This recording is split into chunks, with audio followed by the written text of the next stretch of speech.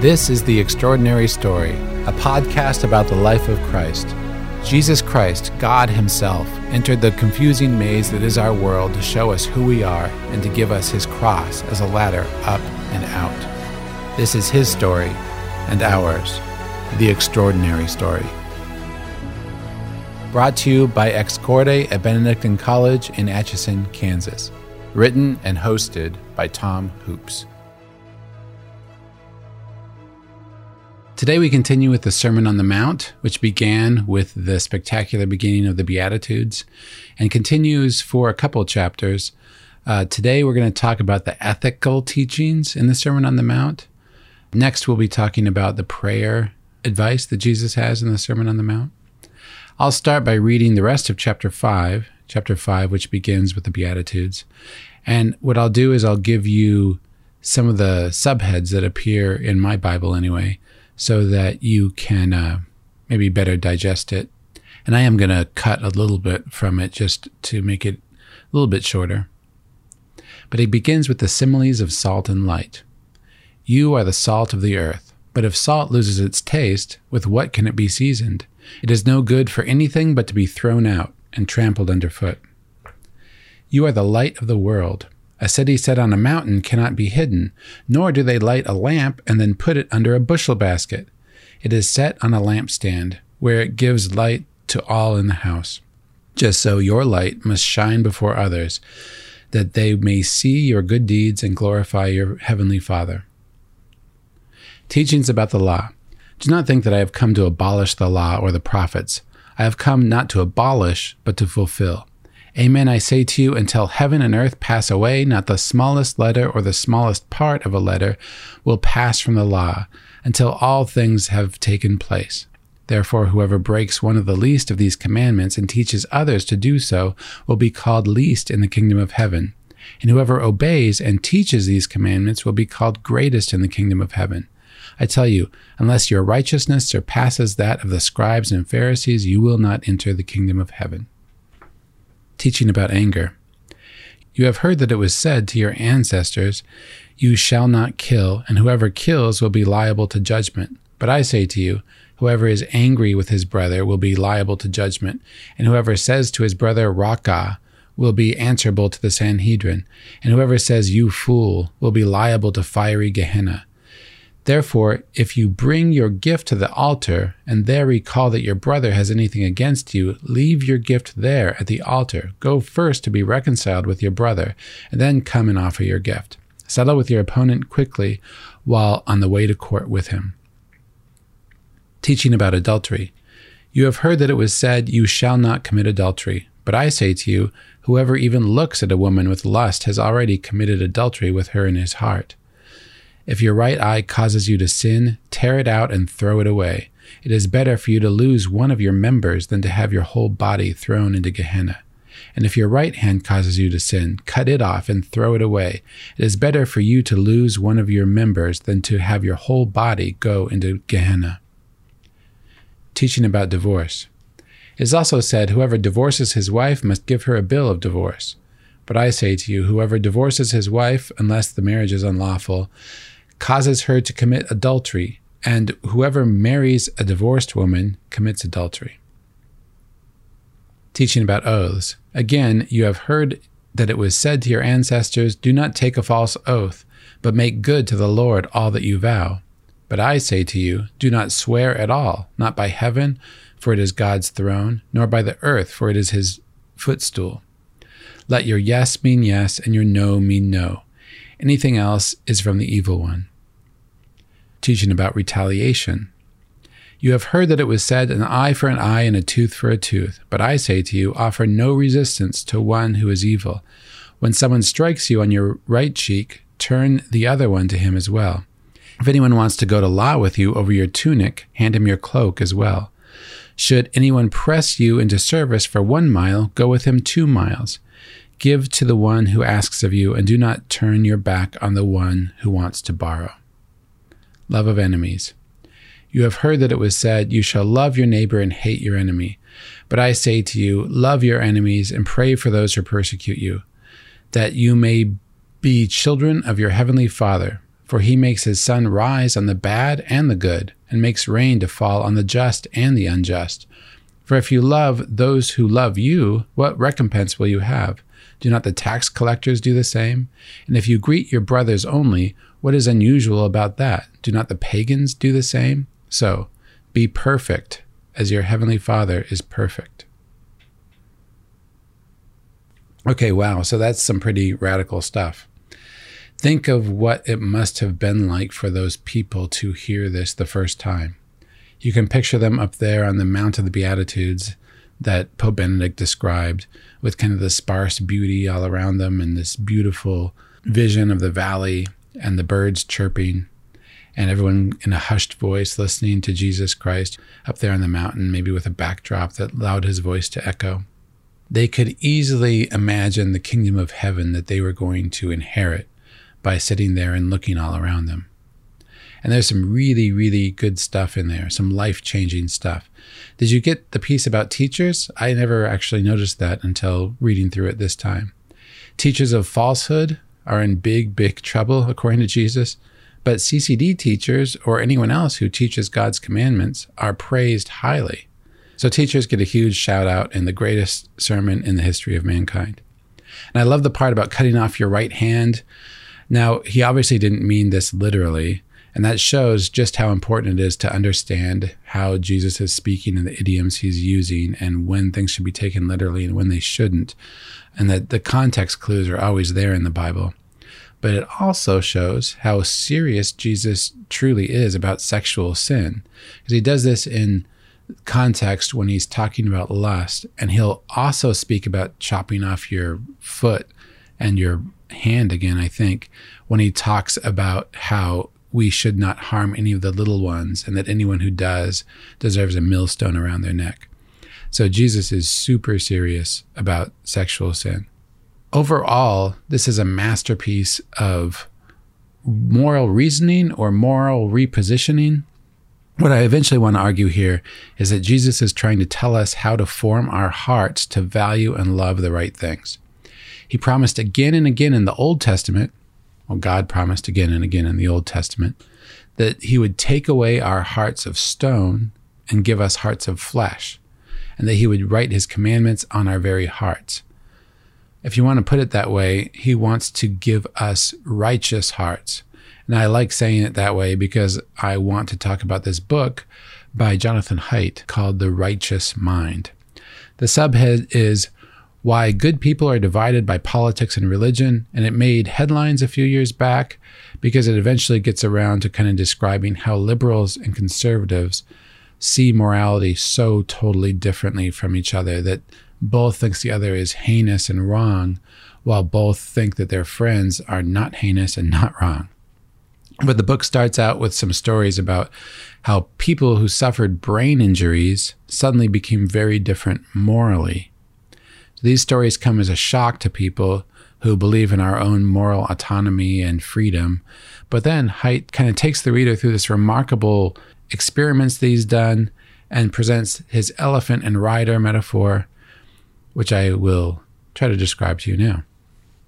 We've always thought of the brain as a mix of, on the one hand, kind of the appetites and desires and passions in us. That's the elephant, the raging elephant inside of us. On the other hand, reason and deliberation and rationality, that's the rider that we always imagined guides the elephant and makes it make the right choices and keeps it away from doing the wrong thing, except when the rider lets it have free rein. But that turns out to be not the way this actually works. In fact, the emotional part of our brain, the elephant, ends up basically doing whatever it wants. The role of the rider in our brain is to come up with moral reasons for what the elephant is doing. Our intuition based on emotions drive our actions, and we basically try to rationalize them with our moral reasoning. Our moral reasoning is more like a politician getting votes for what it wants to do rather than a committee deciding what's the best action to take. That said, this intuition that we have, our elephant, is not entirely selfish. The book says we have a taste for 6 general moral flavors. So first is sort of the care-harm flavor, where we feel and dislike seeing pain in others, and we want more kindness, gentleness, and nurture as a result. Second is fairness and cheating, where we want everyone to have their fair share, and we value reciprocal altruism, which includes our ideas of justice, rights, and autonomy. Third is loyalty and betrayal, the one for all for one cheerleader in us that is the source of patriotism and self-sacrifice for the group. Fourth is the authority/subversion moral taste, where we want to give due respect to leaders who guide, protect, and have to act in the best interest of the group. And fifth is the sanctity/degradation moral taste. That comes from the idea that the body is to be respected or honored. The body is sacred or a temple in many religious understandings, and it should not be desecrated by immoral activities and contaminants. Last is the liberty oppression moral taste. It drives how we hate bullies and want people to come together in solidarity to oppose or take down any oppressor. You notice how all of these moral tastes tend to be tastes that unite mankind to seek a common good. Anyway, he found that people have a moral taste that they can't shake. Conservatives and liberals, for instance, emphasize different moral tastes. So they each fall within the six. Some will emphasize three, the others will emphasize others. And that means that they speak a moral vocabulary that's often lost on the other. Haidt has these fascinating experiments that he did to kind of figure this stuff out. What he would do is he would tell people stories and see how they reacted.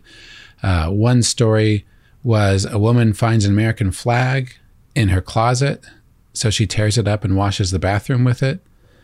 And people have a certain reaction to that story, and they can't exactly explain why. Another one was people have a favorite dog who they love, and when it comes time for the dog to die, they kill him and eat him for dinner.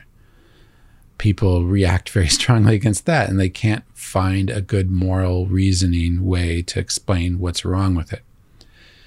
Another one was not an experiment he did, but people could be taught to slap their friend in a skit if both people were consenting to it, but they had a really hard time slapping their father in a skit, even when both people consented to it. So anyway, we have these moral tastes that we can't really get rid of. And these same moral foundations, he discovered, exist in different cultures. They often show up in different practices because of cultural differences, but they're all there. But here's the thing. The book also shows that moral tastes can be changed. For instance, Haidt points to the modern Western secularists who have absolutely changed their moral taste so that we're kind of out of step with the rest of the world. He shares an acronym for the truly weird people we live with, WEIRD people, Western, educated, industrialized, rich, and democratic people who are unusual in many ways. We are each very focused on me, myself, and I, and we're very willing to excuse strange behaviors that are often rejected by other cultures, at least if they're done in private, at least if nobody else is harmed. Other cultures worry about community and authority and the sacred, but us, not so much. But anyway, as a species, human beings are not simply selfish, and they're not locked into their moral tastes. Like I said before, human beings seem to break out of the other humanoid creatures by being friendly, cooperative, and above all, by being religious in sort of the evolutionary sweep of history. Yes, we are selfish. We've all probably noticed that. But we also have an eye to the common good and want to do what's right by others according to our favored moral flavors. So what's remarkable to me about the Sermon on the Mount is that it is very much targeted toward only those kinds of changes that are possible, which are changes in moral flavors rather than forcing yourself to do things that are against your moral tastes. So it's not about changing our behavior like the Pharisees, trying to force ourselves to assent and follow a list of rules, but changing what our hearts value so that we'll have a moral taste for the right things. The whole thing is designed to give us, like I said, not Jonathan Haidt's righteous mind, but a righteous heart. Jesus said he has come not to abolish the law, but to fulfill it. He says, I tell you, unless your righteousness surpasses that of the scribes and Pharisees, you will not enter the kingdom of heaven. But the Pharisees work really, really hard at not ever breaking even small rules.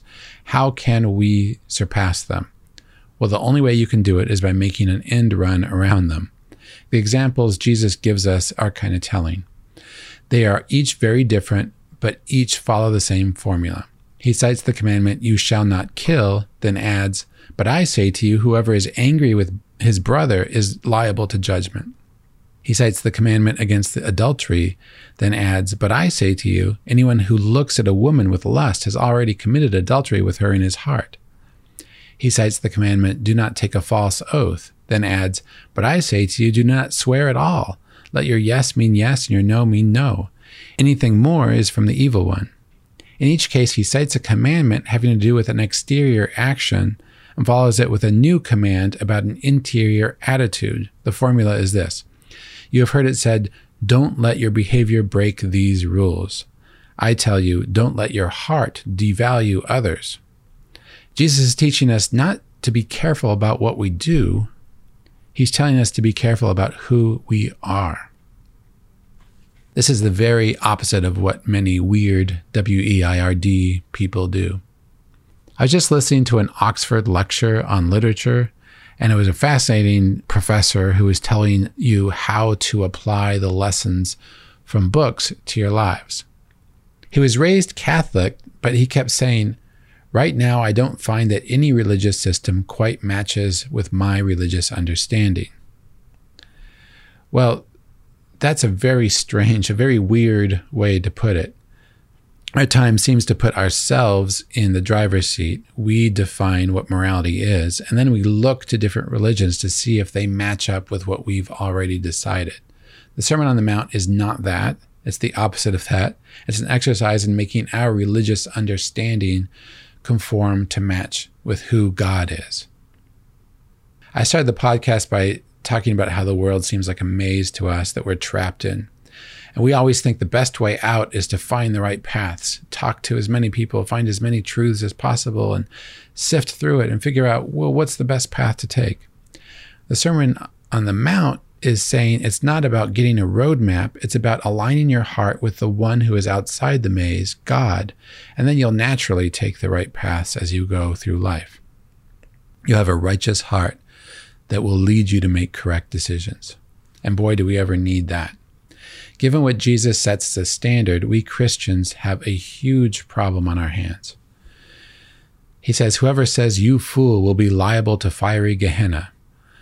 Well, that means a lot of us are going to be liable to fiery Gehenna because a lot of us are saying, you fool, quite a lot. The New York Times reported research last year that found that 42% of Republicans and Democrats view their opposition as downright evil. That's 48.8 million Americans who think that the political party that they don't belong to is downright evil. Researchers even asked, do you ever think we'd be better off as a country if large numbers of the opposing party in the public today just died? And it found that 20% of Democrats, 12.6 million Americans, and 16% of Republicans, 7.9 million Americans, said yes. This rising hatred phenomenon is happening outside of politics, too. The number of people who say that they experience significant rudeness at work rose to a 62% majority recently, according to Georgetown University research. Meanwhile, many of us think we are very good Christians because we are superficially polite. We control our behavior despite thinking terrible thoughts inside. But that's not enough for Jesus. He wants us to love our neighbor for real, in our heart, in our mind, and to speak to them based on real love, not pretend love, and not to provoke them or dodge them. If you look at Jesus' expectations for how we treat the opposite sex, it gets worse. You have heard it said, you shall not commit adultery. But I say to you, anyone who looks at a woman with lust has already committed adultery with her in his heart, he says. I remember a lecture years ago by scripture scholar Father Francis Martin, in which he observed that if you look at male and female social interactions objectively today, you will be shocked. Consecrated men and women who spend a lot of time in their communities report the same thing. When they come out of their same-sex environment and see men and women interacting, they see a clear sexualization in the way men and women interact in our day. They see so much that they find to be embarrassing flirtation and manipulation. It's not surprising. From sitcom banter to the Super Bowl halftime show, we're taught to view each other sexually. Jesus warns that this is not going to work. Not only should we avoid treating each other as sex objects in our actions, we shouldn't even think of each other that way. And Jesus wants real honesty also. Remember, he said, "Do not swear at all. Let your yes mean yes and your no mean no." Honesty has also seen better days. The news we watch is often angertainment, which carefully selects news for our particular ideological bubble to make us cheer the good guys and to boo the bad guys that we hate. The information we read or listen to or watch is often marketing speak that tells us an ounce of truth and piles on a lot of truthful hyperbole, to use the phrase of a former president. And our presentation of our lives on social media is also often carefully curated to make a sliver of truth about us seem like the whole truth about who we are. Jesus says none of that's going to work. God wants us to respect others enough not to hate them or lust after them. And he wants us to respect ourselves enough to be 100% honest about who we are. Once we see others for who they are and see ourselves for who we are, we should be willing to do way more for them than we do currently. Some of the sayings from this passage today have become well known. Turn the other cheek, go the extra mile, love your enemies. But what often gets lost is that these extreme ways that Jesus is describing are actually the most practical ways to interact with others. Ultimately, exaggerated kindness is the only true kindness. To go the extra mile and give 2 cloaks, not one, is nothing more than loving other people the way you wish they would love you. You don't give yourself only part of what you need. You give yourself everything you need, plus what you'll need tomorrow. As St. Gregory the Great put it, he who does not divide with his needy neighbor what is necessary to him proves that he loves him less than himself. And it's also true that without loving your enemies, you don't truly love. If we return evil for evil, evil doesn't end, it grows. When we answer enemies with retaliation, we just join them. They don't join us. But what if we retaliate with kindness? As St. John Chrysostom puts it, fire is not put out by fire, but only by water. Only by embracing the other, only by practicing some of that exaggerated charity on them will we ever stop the cycle.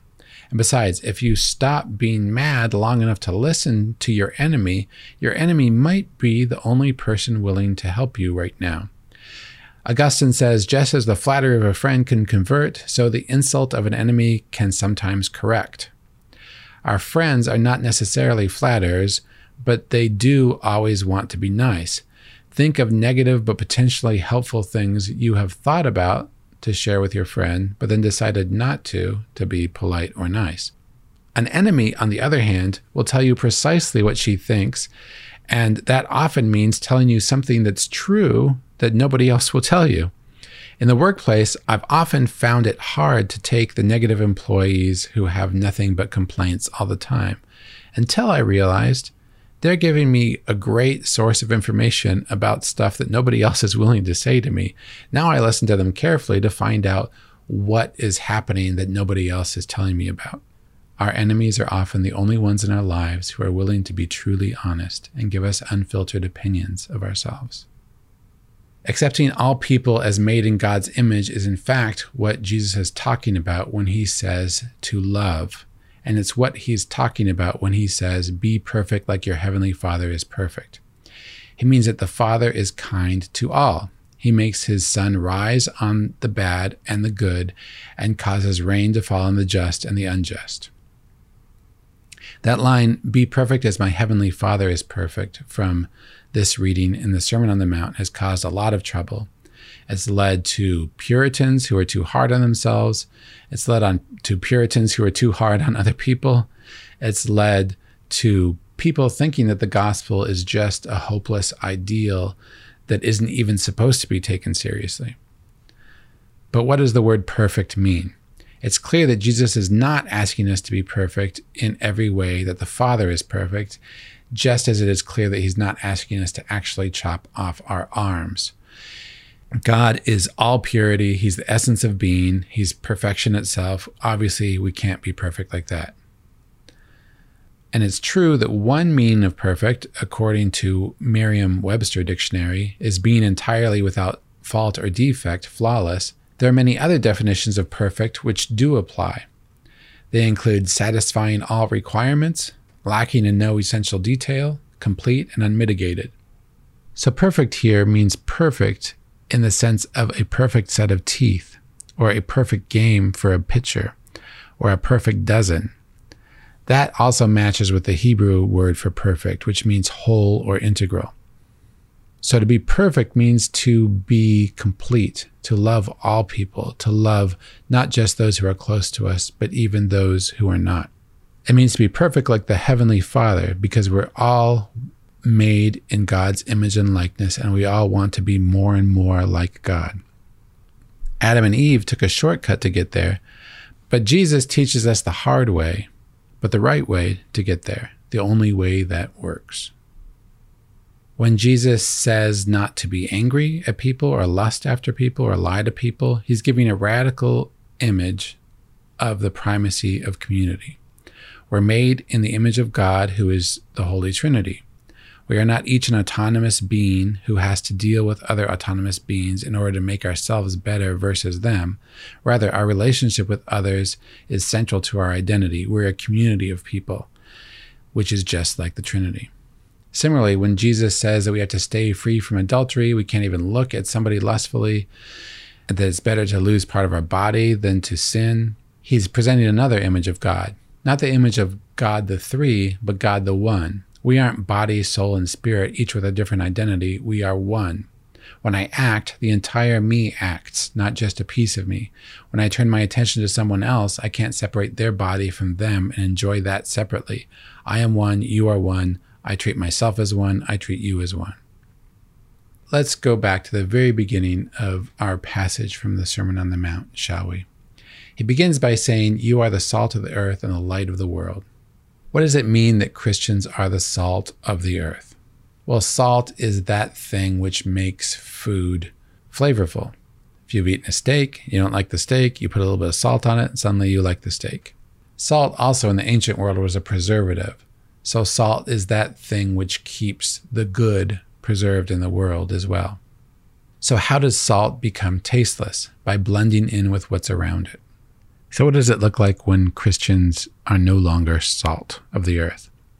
Take the movie Silence, directed by Martin Scorsese. The movie presents examples of Catholics who either kept or renounced their faith in order to avoid persecution in Japan. The Catholics who keep the faith are these incredible witnesses to the power of God in a place that has forgotten them, and he has these unforgettable images of their deaths. Those who lose their faith become witnesses to the powerlessness of God, signs that Jesus Christ need not be taken seriously. In the film, the apostates become poor imitations of the Japanese thinkers of the day, no longer having anything powerful to offer. If salt loses its taste, says Jesus, it is no longer good for anything. We can't blend in with what's around us and still be Christians and still be who we need to be for the world. Then Jesus says, "You are the light of the world." And I think it could rightly be asked, if Christians are the light of the world, then why is the world so dark? And the world is very dark right now. The examples seem to get worse every day. There are crimes, wars, perversions, but we've always had these things. What's worst is the notion now that this isn't even wrong, that there is no right or wrong. As I referenced before, Pope Francis, in fact, citing Pius XII, said, "The greatest sin today is that men have lost the sense of sin." When even Christians lose their sense of sin, the world becomes very dark indeed. Pope Francis said that there's a great suffering in the world today because of our Christian mediocrity when we lose the sense of sin. Why does our mediocrity make the world suffer? Because we are the light of the world, and our failure means a mass blackout. There's a harsh modern parable that might put this in perspective. Cormac McCarthy's novel, The Road, paints a picture of the world in the bleakest possible situation. A nuclear or astronomical catastrophe, he doesn't really say, has literally blocked out the sun with a mist of ash, and the resulting lack of food and comfort has killed most human beings, emotionally as well as physically. In this greatly diminished world, acts of kindness are the difference between hope and misery, humanity and animality. Here's one of the dialogues between the two main characters of the book, a father and a son whose names are never given, after they have met some truly terrible people in this post-apocalyptic world. The boy says, "We wouldn't eat anybody, would we?" His dad answers, "No, of course not." "Even if we were starving?" "We're starving now," the dad answers. "You said we weren't starving," said the boy. "I said we weren't dying. I didn't say we weren't starving." "But we wouldn't." "No, we wouldn't. No matter what." "No, no matter what. Because we're the good guys, yes, and we're carrying the fire." "And we're carrying the fire, yes." That's exactly how Jesus defines his followers. We're the good guys. We're the ones carrying the fire. We aren't the ideologues. We aren't the partisans. We're not the angry shouters. We're not the lustful ones. We are the ones who give people rest after they've been attacked and used and discarded. We are carrying the fire that says human beings are more than just that. We tend to think of the world as a competing light. If we picked an image, we might say that the world is a city of powerful neon lights and that we have to stand against it with our little votive candle. But that's not what Jesus says. He says the world is a place of darkness that we alone illuminate. In other words, the world is in a state of utter weakness because ultimately there's no such thing as darkness. Darkness is just the absence of light. Ultimately, all that is waiting for this situation to be resolved is for us to put light in it. I love what Father James Boddicker posted on Facebook recently. He said, quote, "I know a lot of my brothers and sisters are worried and frustrated at things that are happening in the world and in the church recently. But I wanted to tell you that just within my limited realm of influence, 2 people who had not been to confession in many, many years finally came to our Lord's mercy this weekend. 6 young people, 5 from my parish and 1 from out of town, will be confirmed by me this coming weekend. A young woman who is recovering from surgery cried when the Eucharist was brought to her today because she could not attend Mass. These are little flowers I cultivated in my garden today, little victories granted here on my small patch of the Lord's campaign against hell." Then I love the way he ended this. Listen to this. "Yes, what is going on in the church in places far away is important. But brothers and sisters, we are just infantrymen in a vast battle against Satan. If we run to the hilltops to try to take in the vastness of the war in order to determine what's going on, we will not only inevitably be frustrated, anxious, and discouraged, but the battles placed immediately before us will go unfought and potentially be lost." End quote. Don't be afraid. Win small victories. They will spread. Carry the fire and spread it to one person and then another, and soon we will set the world on fire with Christ's extraordinary story.